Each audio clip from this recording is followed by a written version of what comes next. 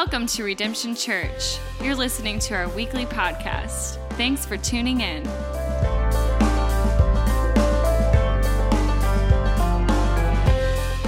There's one word that affects you more than any other word. There is one word that, for many of you, it brings back a rush of feelings and emotion and memories. There's one word that defines you, defines who you are, where you come from, the way that you see the world, where you're heading, your past, your present, your future. There's one word that affects your life more than any other word.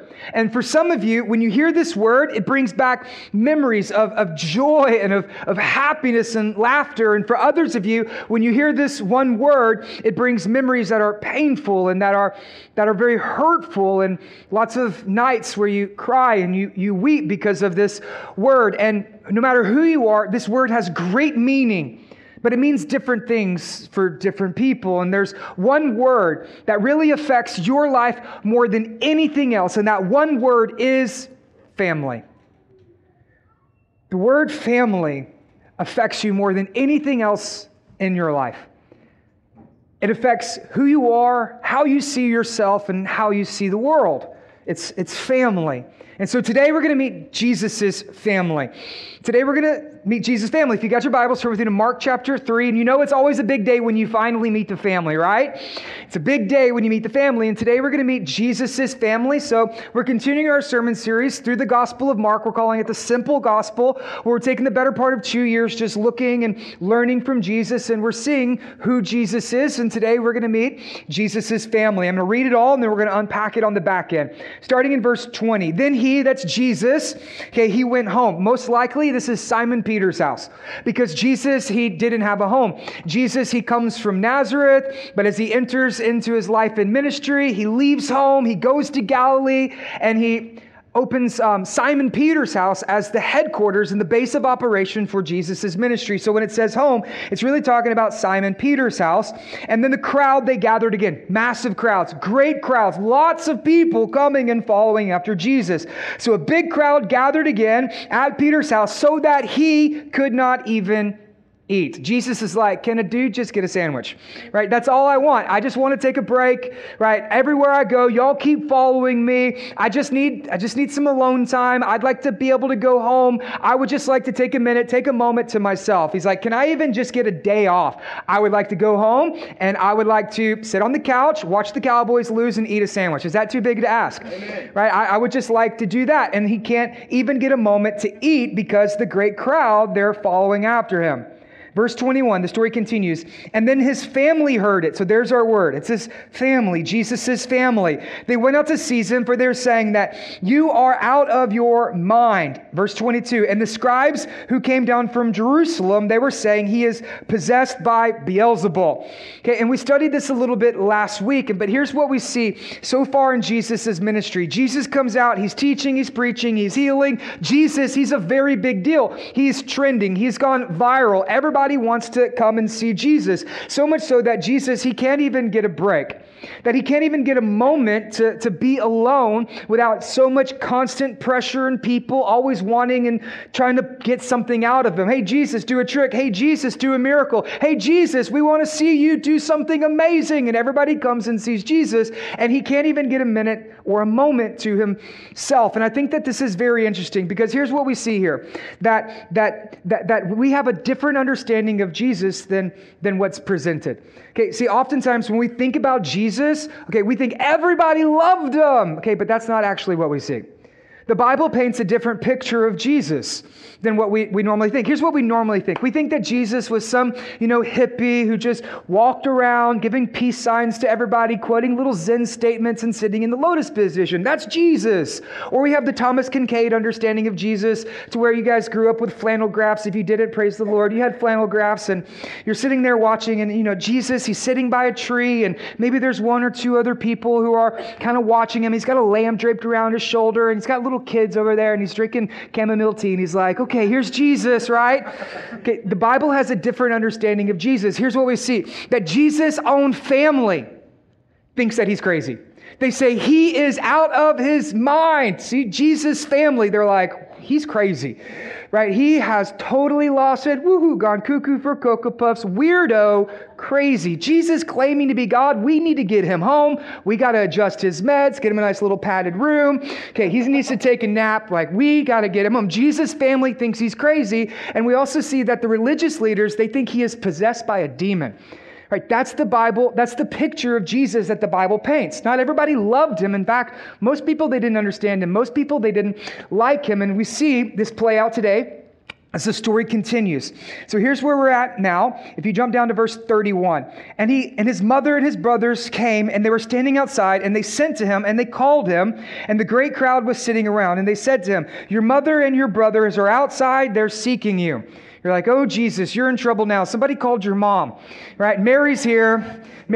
She's come to get you, right? Jesus, you need to go home, right? You got to go home now. You know it's a bad day when your mother shows up, right? She shows up and she's like, Jesus, claiming to be God again. I need to get him home. Come on, Jesus, let me grab you by the ear and let's just drag you all the way back to Nazareth. We need to get home now. And that's how Jesus' life was. That Jesus' own family didn't believe in him. They didn't understand him. And that Jesus' mother comes and tries to get him because they were saying he is out of his mind. And so here's what we see next. Verse 33, and he, being Jesus, answered them. He said, who are my mother and brothers? You think, Mary's right here, right? James, the rest of your brothers, here they are. He's like, who are my mother and brothers? Well, they're right here. But Jesus is talking about something different. Okay, see, his family, they're on the outside. They're a part of the crowd. And here's what Jesus says. Who are my mother and brothers? And looking about those who sat around him, he's talking to his disciples now. So he looks to his family. Now he's looking to his followers. And he says, these are the men. This is what he's thinking. These are the men who have laid everything down. These are my disciples. These are my friends. These are the ones who listen to me, learn from me. These are the ones who love me. And he looks at them and he says, here are my mother and my brothers. Why? And this is important. Verse 35, for those who ever do the will of God, he is my brother and sister and mother. And today we're going to meet Jesus's family. Okay, how many of you remember the day that you met the family, right? Those of you who are married, do you remember when you met your spouse's family? Those of you who are engaged, boyfriend, girlfriend, fiance, do you remember when you met the family? That's a big day, isn't it? It's a big day when they bring you home and they're like, here's my mom, here's my dad. They're like, oh, okay, great. That's a very important day. And if you want to get to know somebody, well, there's a couple of things that you need to do. The first thing, if you want to get to know somebody, you actually got to spend time with them. You need to meet them.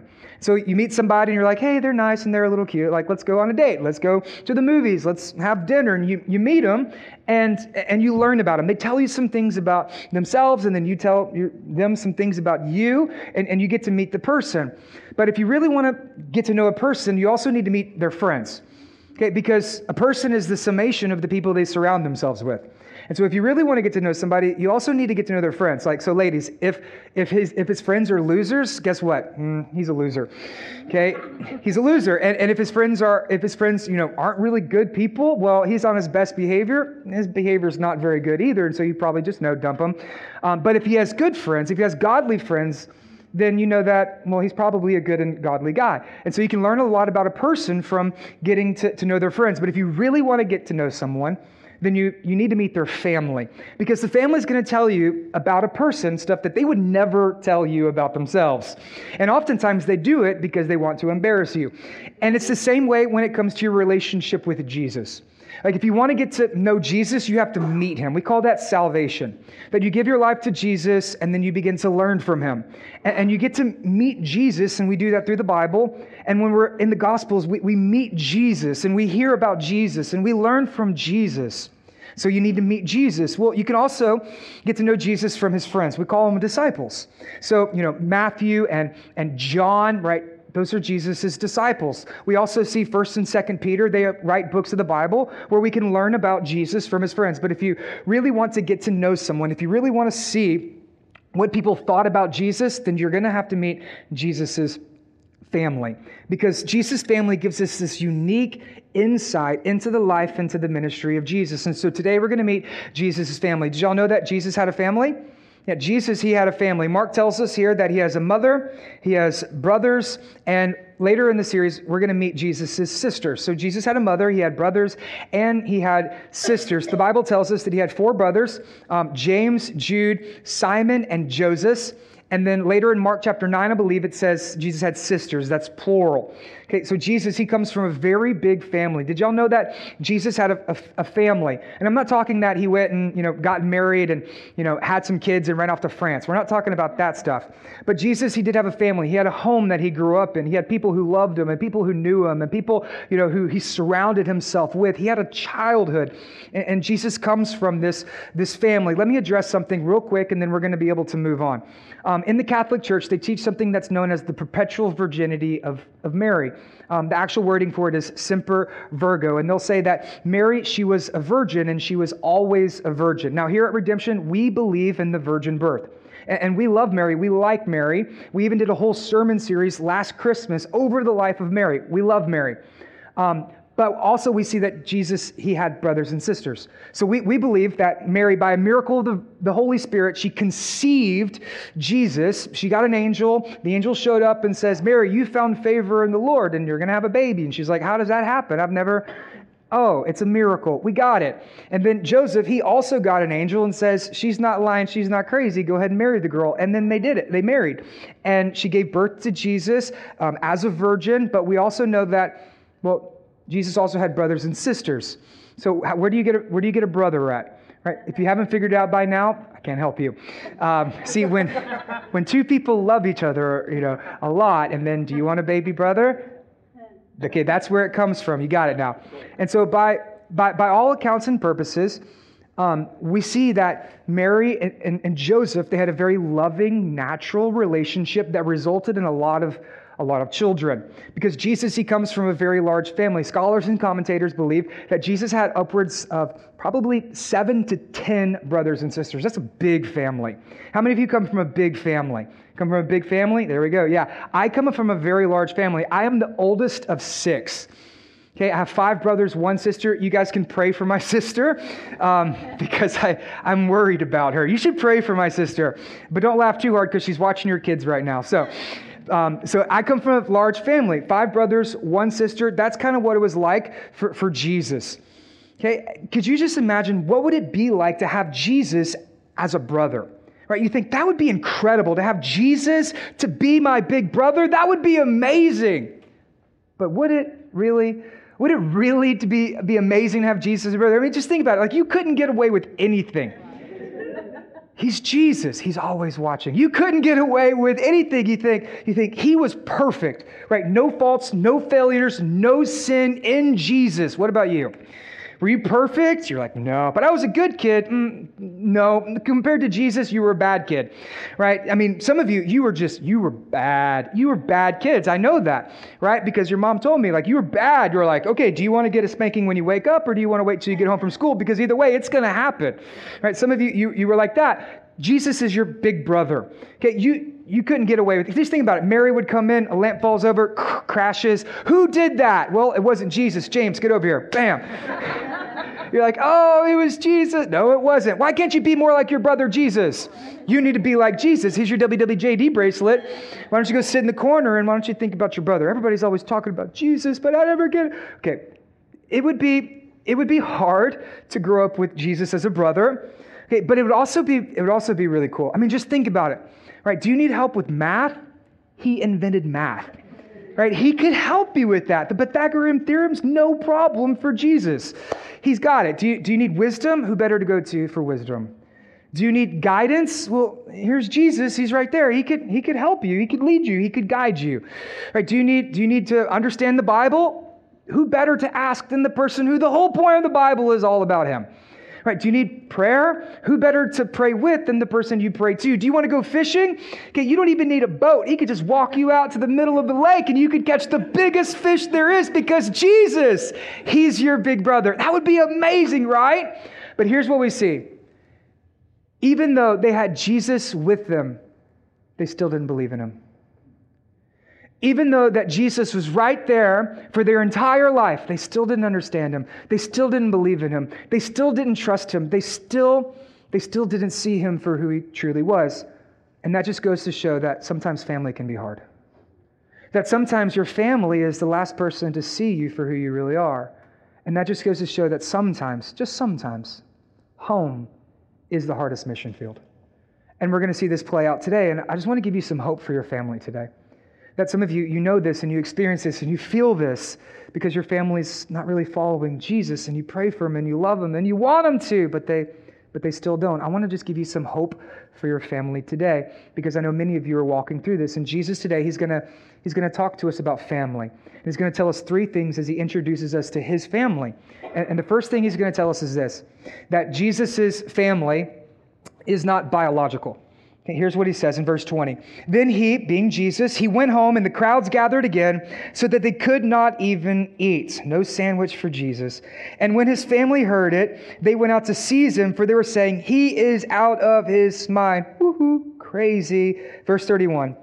And his mother and his brothers came, and standing outside, they sent to him and they called him. And the crowd was sitting around him, and they said to him, your mother and your brothers are outside, they're seeking you. And he said, who are my mother and my brothers? Here Jesus, he distances himself from his own family.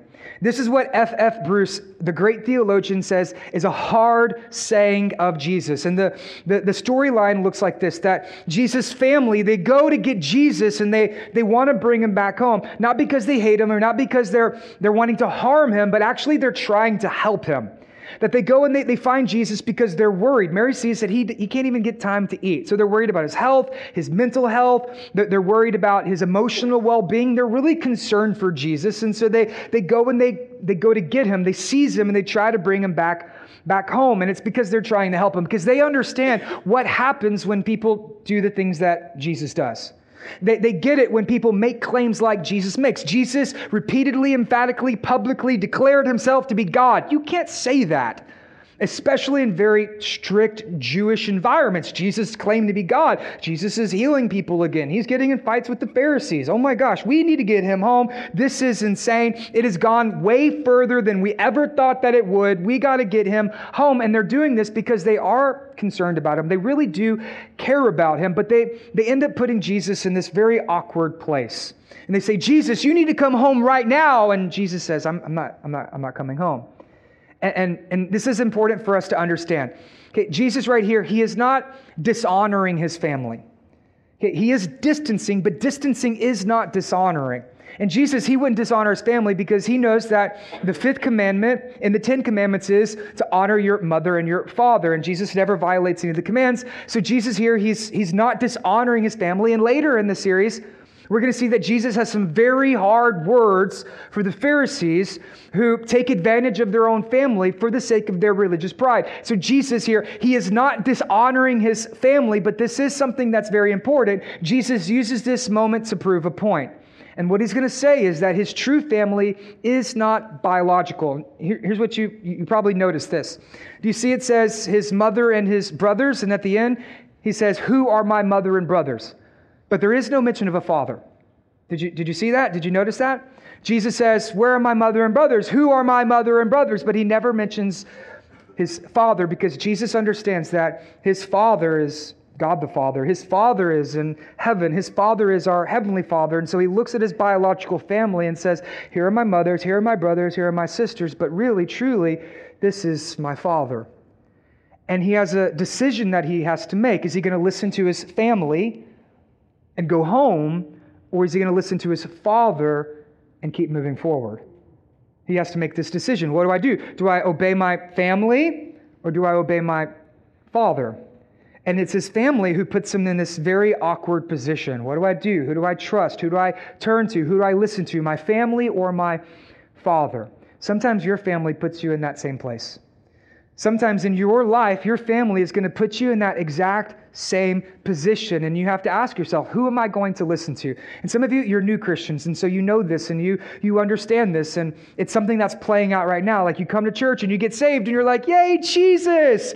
And then you go home and you tell your family, hey, I gave my life to Jesus. And they're like, oh, really? Right? You think you're better than us now? And when you go home and you have dinner and you're sitting around and you're inviting them to church and you're talking about your community group and here's what I'm studying, here's what I'm learning, and they're like, I don't want to hear about it. I don't want to listen to you. I don't want to hear about it. What, you mean to tell me that you think you're better than me now? Okay, you think that I'm wrong, but you really mean to tell me you think that I'm going to hell? Oh, is that really what you believe? And you find yourself in this place, and it's awkward. Because you love your family, you care for your family, you pray for your family, and you desperately want your family to know the same love, the same joy, the same peace, the same salvation that you have, but they don't want to hear it and they don't want to listen to it. And so you find yourself in this really strange place. What do you do? And I know that many of us, we feel this, especially the older saints in the church. A lot of the older saints in the church, you tell me all the time how you're praying for your kids because you raised them in the church and you told them about Jesus and you tucked them in and you read the bedtime stories and you prayed over them. And as they grow up, they walked away. They don't follow Jesus anymore. They're not in church anymore, and your grandkids, they're not learning about Jesus either.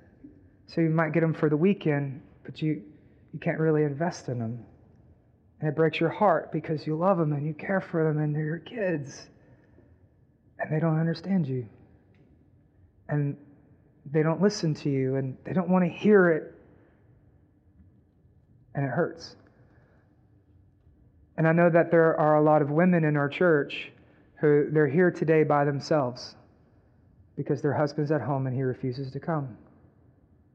And so for the married women in the church who are here by themselves, it hurts because you want your husband to know Jesus and he still won't come. And I know that there's a lot of young people in our church who they're new Christians and you came to church and you got excited and you went to Next Steps and you joined a team and you even started tithing. And your dad says you're wasting your time. Why are you hanging out with those people? You need to leave. You need to go get a job. You need to find a boyfriend. You need to move on with your life. Stop wasting your time in that church. I know one guy, he got saved and he was living with his girlfriend. He went home, told his girlfriend, and she left him. I know one guy who his wife is teaching their daughter things contrary to what he believes, and it hurts.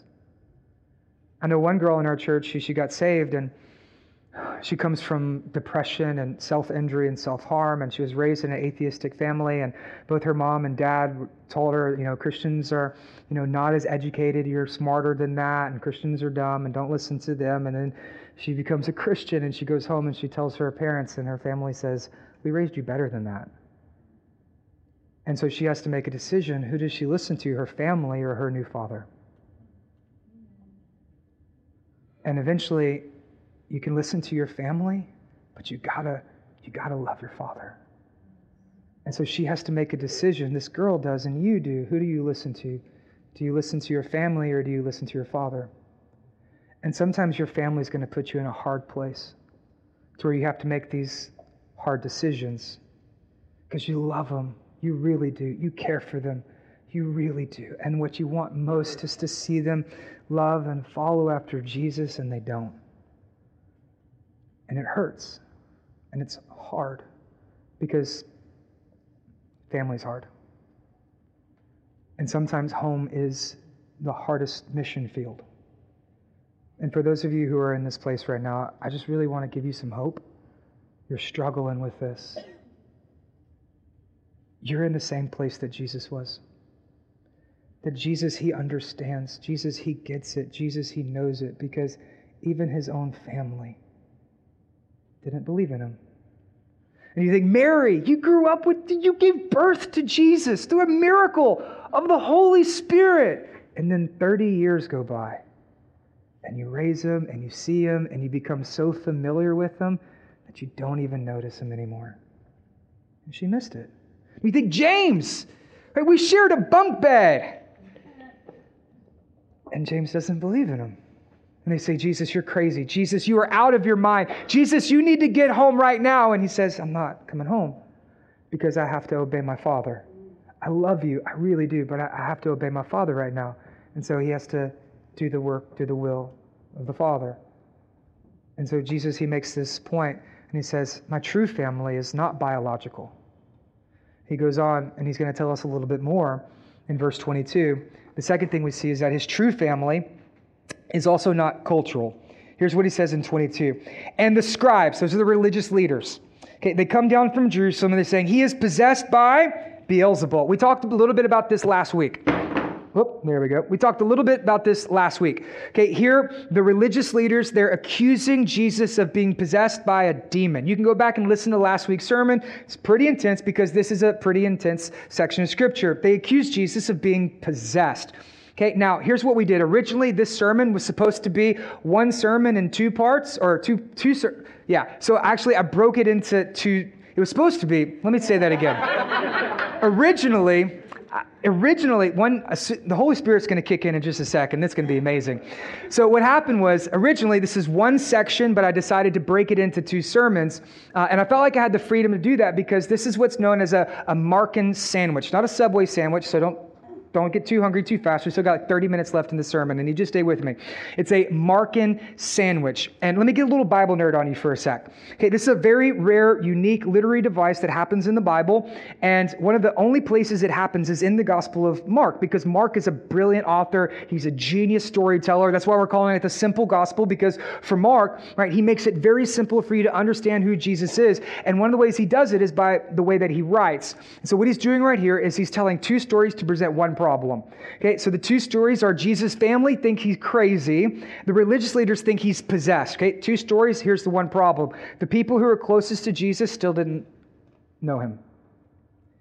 The people who were supposed to know him, they still didn't know who he was. The people who were supposed to see him, they still didn't see him. Even the people who were closest to him, they still did not believe in him. There's the problem. And so what he's saying is like, Jesus' family, they grew up with them, and they still don't believe him. And then he shows us the religious leaders. And for the religious leaders, listen, like these are the scribes. These are the teachers of the law. These are the men who spend their whole life just studying the Bible. And they come down from Jerusalem. And they say, he is possessed. Now, this would have been, for Jesus, he was Jewish. Okay, he grew up in the religious systems. For all the fights that we see with Jesus and the Pharisees, Jesus, he would have been theologically aligned with the Pharisees. Because Jesus, he was raised Jewish. He grew up going to synagogue and going to the temple and, observing the Sabbath and fasting on the Day of Atonement. He would read the Torah, pray the Shema. Jesus, he did all of those things, and he grew up with these very religious people, and he lived in a very religious culture. And even the teachers of the law and the religion and the culture, they still didn't see him. And this is very important for us to understand, because what Jesus is showing us here is that his true family is not cultural. And for those of us who are raised in Southeast Texas, this is very important for you to understand, because we live in culture Christianity. If you're from Beaumont, you are from basically like the belt buckle on the Bible Belt. I mean, that's where we're at. We're the Jesus fish with the cowboy boot, gold belt buckle on the Bible Belt. Everybody here, we're Christians, right? And I meet people and I say, hey, are you Christian? They say, oh yeah, I was born a Christian. No, you weren't. Right? No one is born a Christian. Christianity is not an ethnicity. Right? People think, oh, well, I was born a Christian. No, that's not how it works. No one's born a Christian. You're born again as a Christian, but you are not born a Christian. And we need to understand this, that we live in a day that's probably very culturally similar to the day that Jesus grew up, very religious. So people think, okay, well, I went to church and my grandmother, she prayed for me.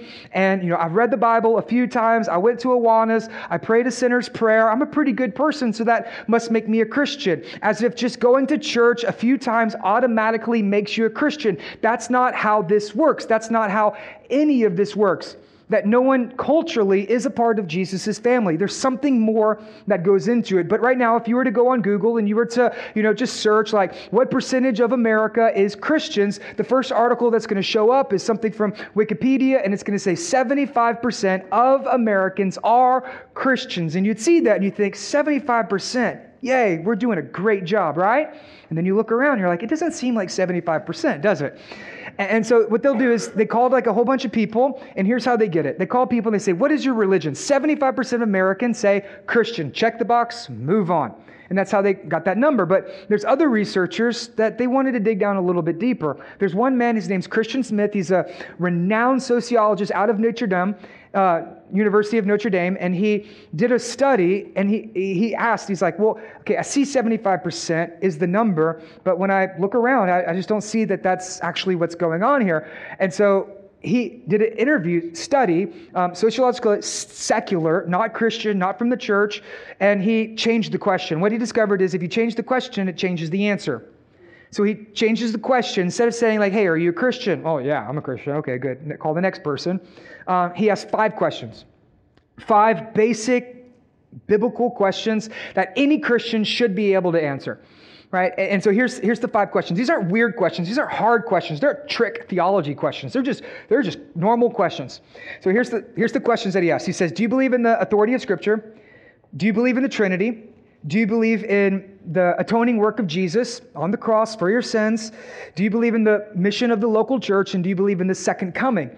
Okay, just normal questions. Nothing fancy, nothing weird, nothing odd, basic, ordinary, Orthodox Christian questions for the last 2,000 years. Same book, same Bible, same doctrine, classic creeds. I mean, whether you're from, 1500s, 400s in Ethiopia, if you're from the 1800s in India, or if you're from, 2018 Redemption Church at Dixie Dance Hall. All Christians believed these things.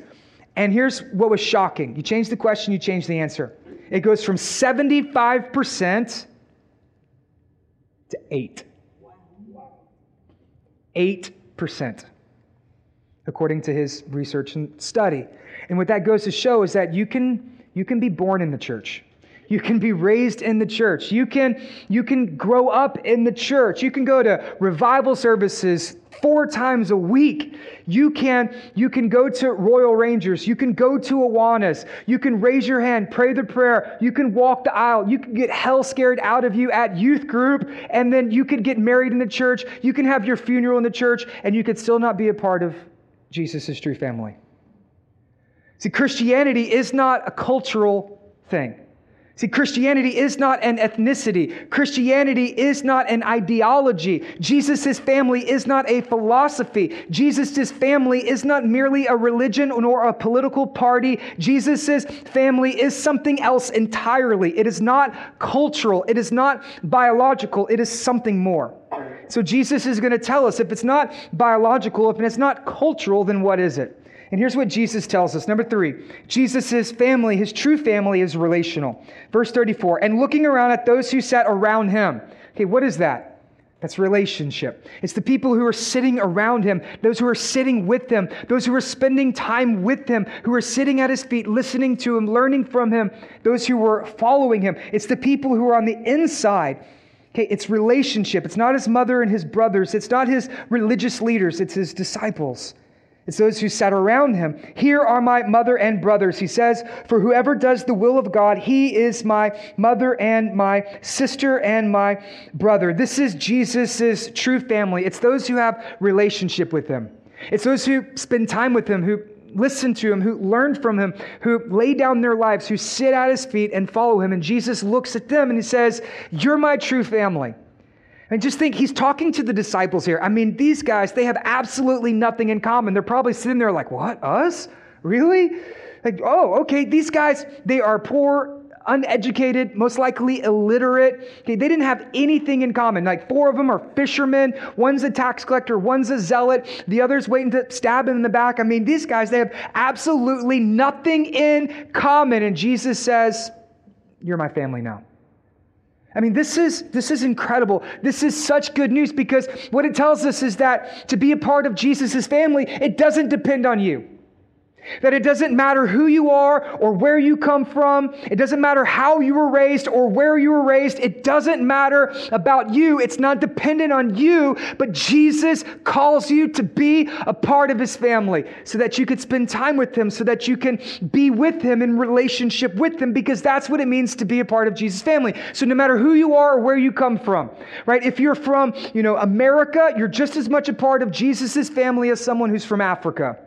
That if you're here, if you're from China or if you're from, India or from Iraq, you can be welcomed into Jesus' family. It doesn't matter on your race, black, white, Latino, Asian, doesn't matter on your socioeconomic background. So if you're born into affluence, if you're born into poverty, either way, you're still welcomed into Jesus' family. If you're, rich or poor, if you are young or old or single or married, it doesn't matter. You're still welcomed into Jesus' family because Jesus' definition of family is different than ours. See, Jesus' definition of family isn't where you come from, but who you're with. See, Jesus says, my true family, my real family is not biological, it's not cultural, but rather it is relational. So how do we know if someone is a part of Jesus' family? How do we know if you're a part of Jesus' family? Right? Well, Jesus, he tells us right now how we can tell.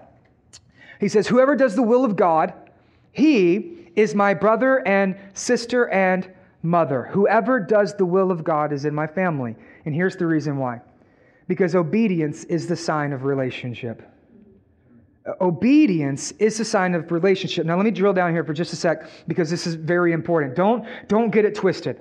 Okay, don't think that relationship comes from your obedience. Okay, that's not how it works. That's not what Jesus is saying here. He's saying that the sign of relationship will be those obedience. See, as Christians, we don't obey so that God will love us.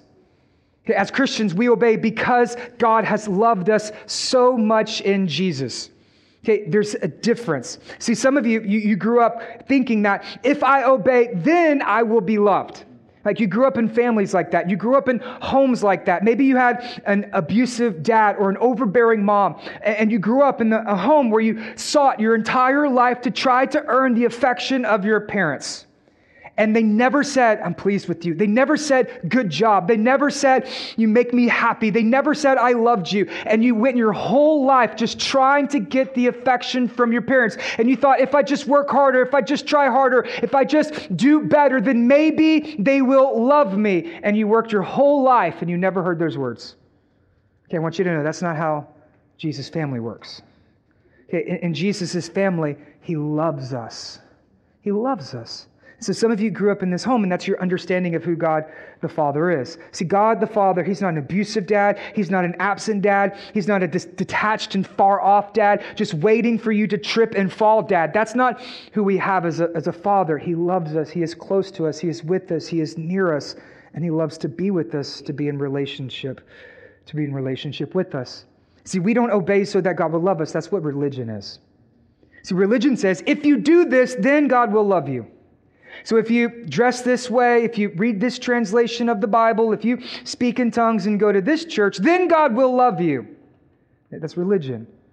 And it plays out in all other religions as well. So if you travel to Mecca, if you go to this holy place, if you give this much money, if you pray this many times a day, if you reincarnate and pay off your karmic debt, then maybe possibly at the end of your life, if your good deeds outweigh your bad deeds, then maybe God will forgive you and maybe God will love you. That's religion, and it's not what God teaches.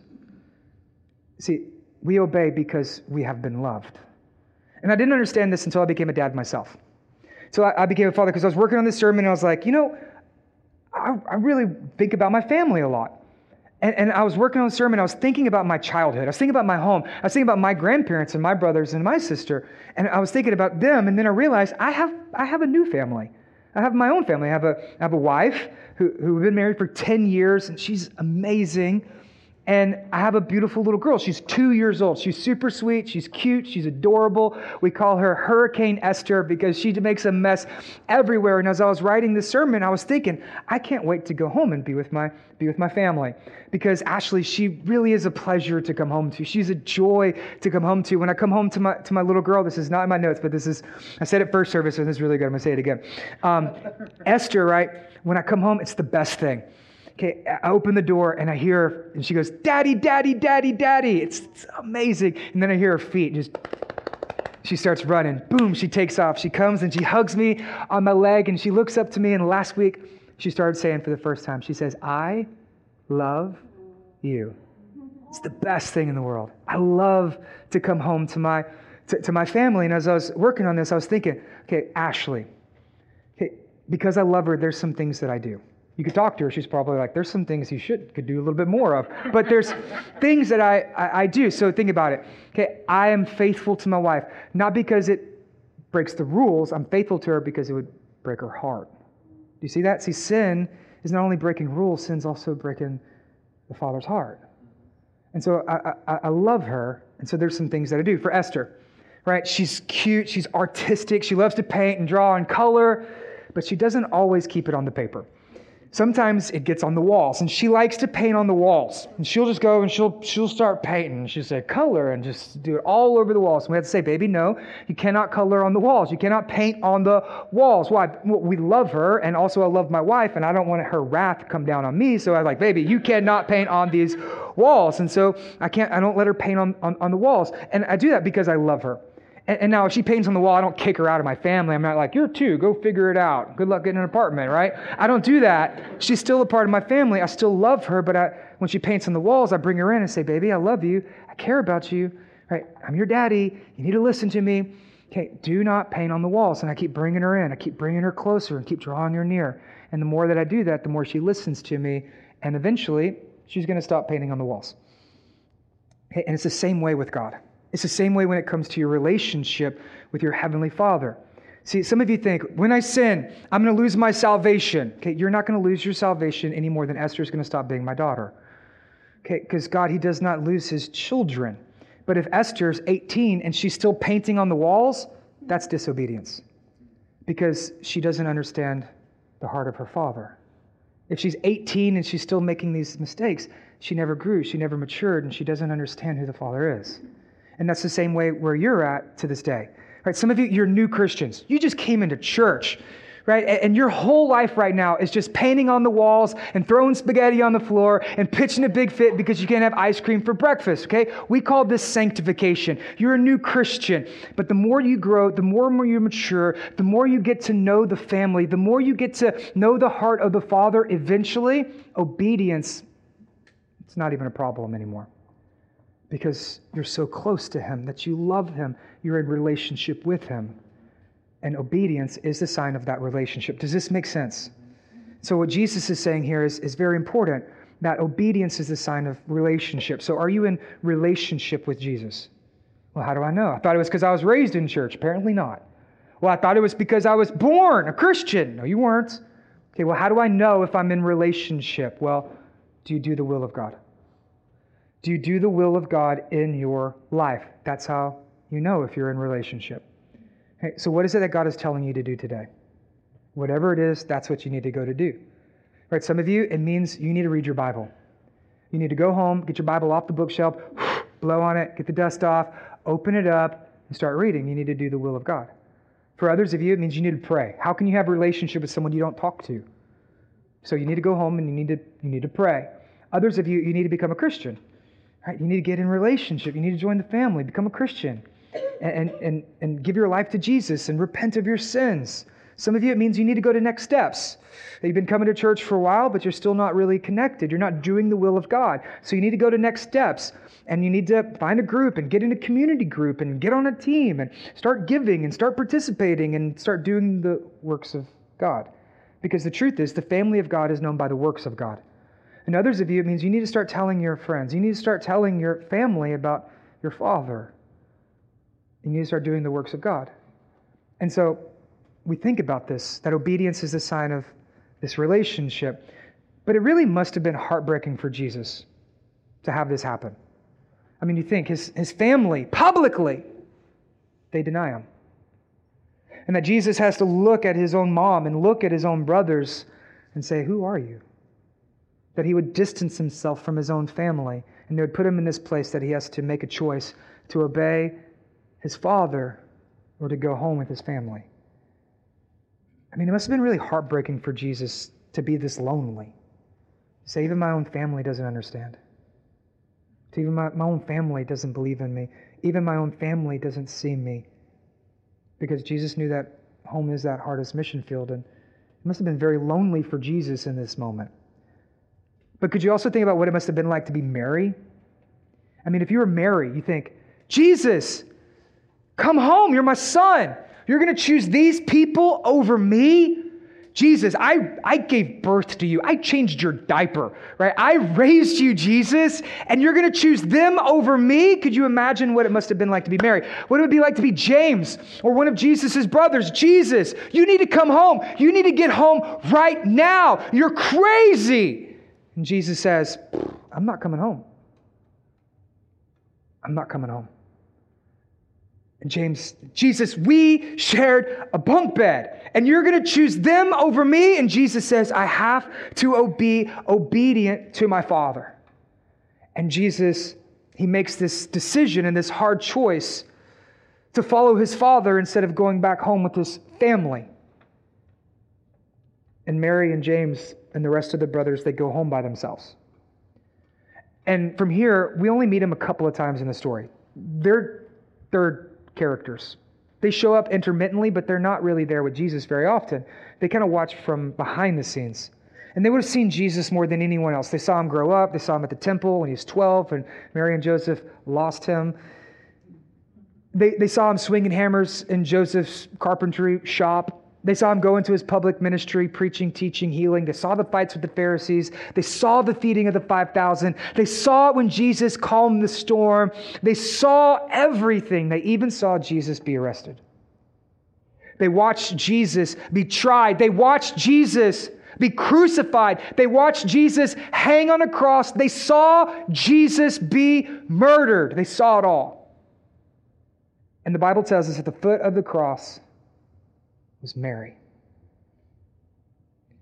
Mary watched her son be murdered. You think, Mary, the day she had Jesus, she counted 10 fingers, 10 toes. She never thought those 10 toes and 10 fingers would be nailed to a cross. And she watches her son die. And James, he was right there. He watched his big brother be murdered in front of him. And they go home that day alone again. And I think that when they went home the day that Jesus died, I have to think they were thinking about this day. If he would have just came home the first time, this never would have happened. If he would have just came home when we asked him to, he would still be with us today. I mean, can you just imagine this? Just think about this. Just think about what it would be like to be James. I knew it. This is why we wanted him to come home. It's not because we hated him. It's because we loved him. It's because we were concerned for him. We know what happens when people claim to be God. We know what happens when people go against the religious systems. We know what happens when people rebel against Rome. They die, and we didn't want to see our brother dead, and now he's gone. And we have to go home alone. If he would have just listened to us, this wouldn't have happened.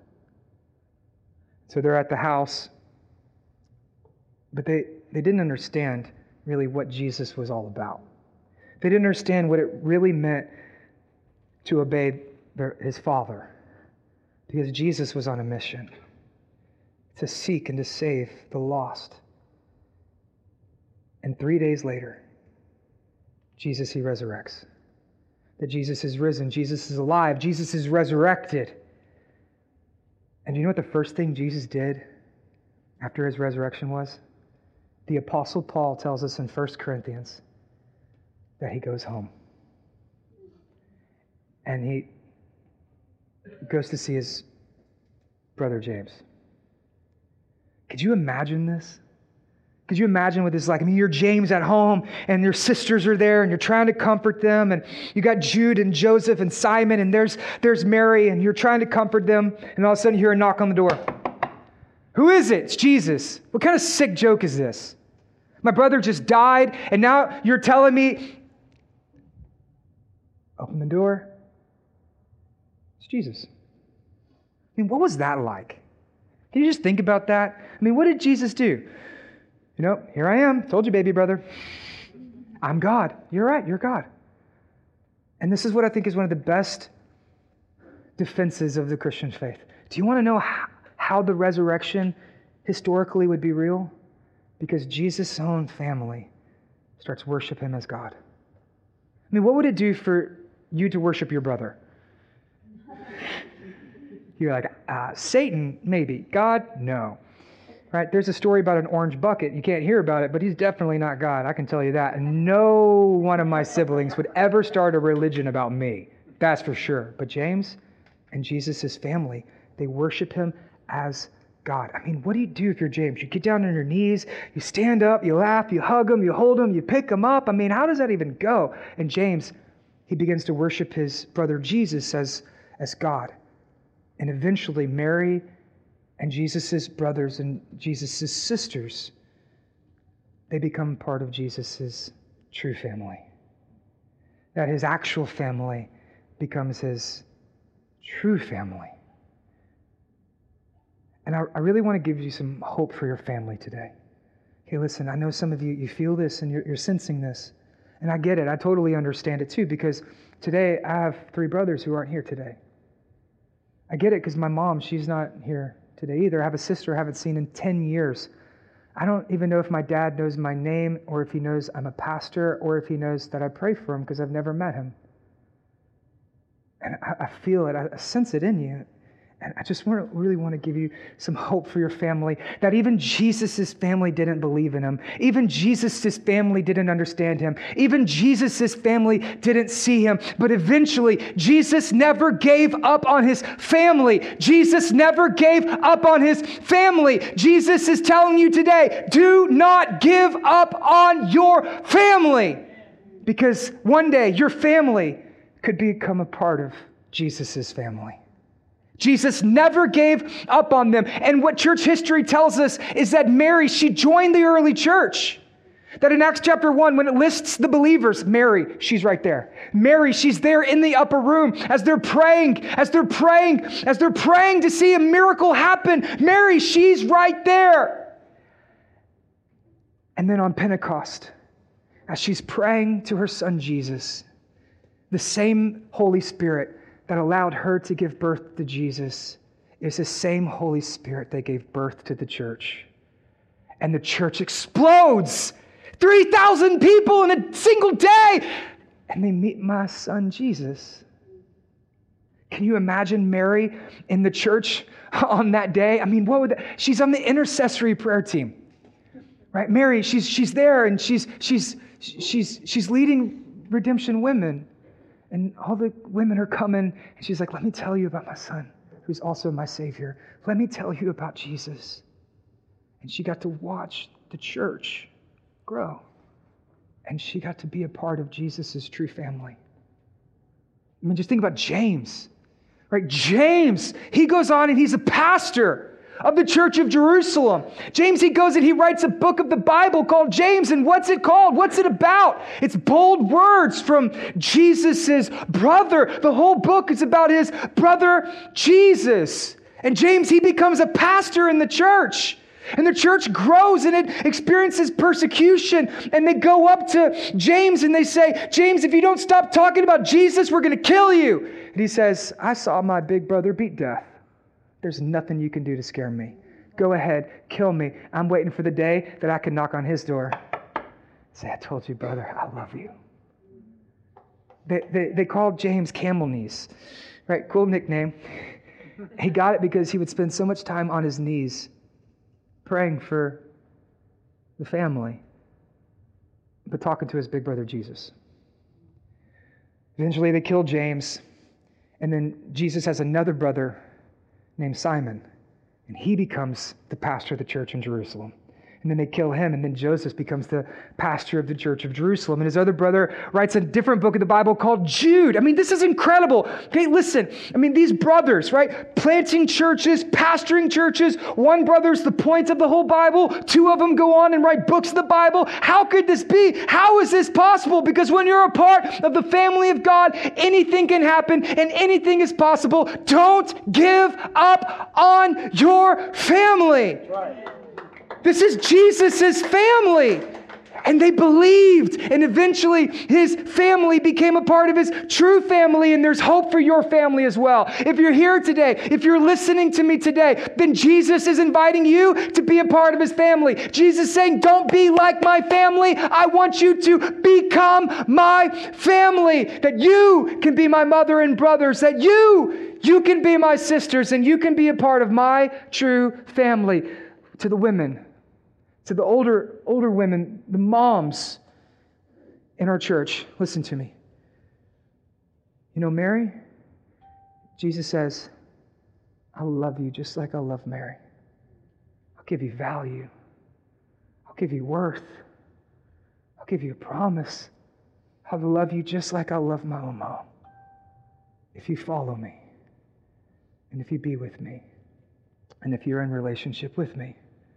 For your moms, Jesus will love you just like he loved his own mother. For the ladies in our church, the single young ladies, Jesus wants you to know you are so important. because you're his sister. He'll be your big brother. He'll listen to you. He'll love you. He'll talk with you. He'll weep with you. He'll cry with you. He'll be right there for you. He'll protect you. He'll provide for you.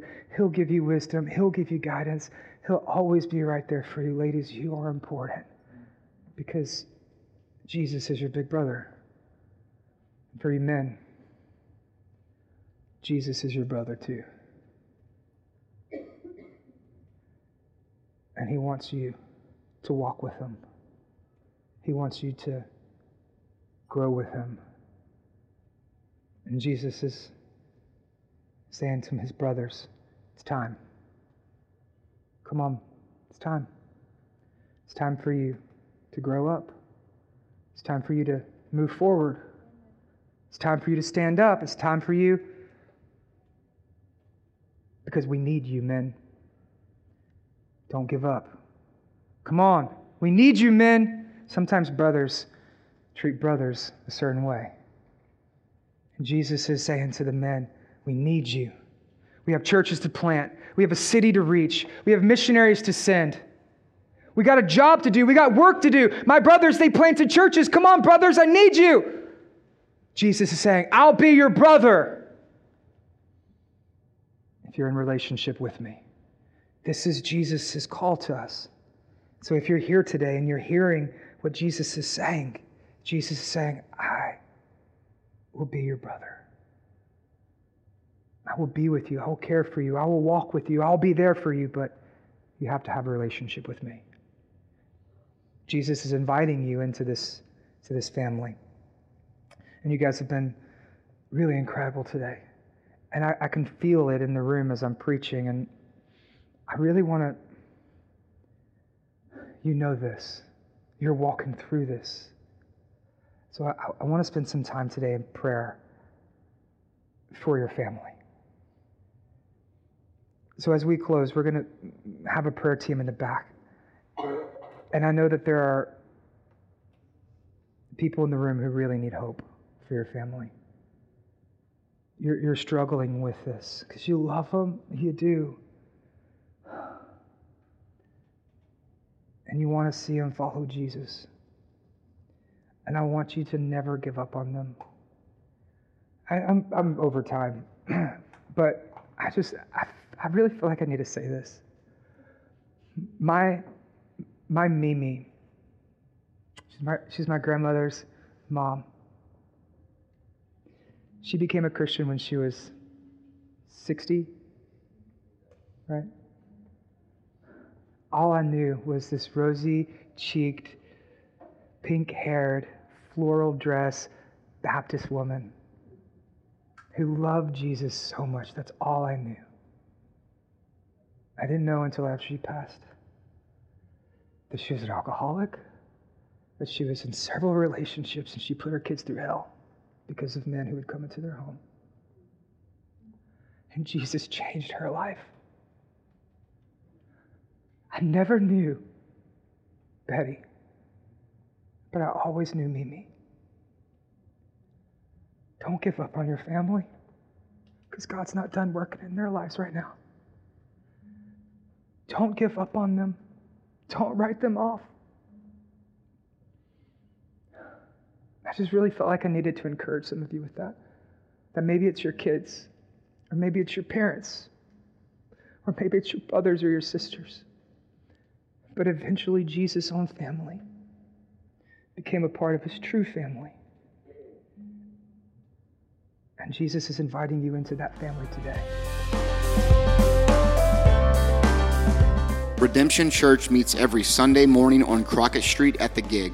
If you would like to know more, you can find us online at www.redemptiontx.com or join us for one of our 2 services at 9:30 or 11:15 a.m. Sunday mornings in downtown Beaumont.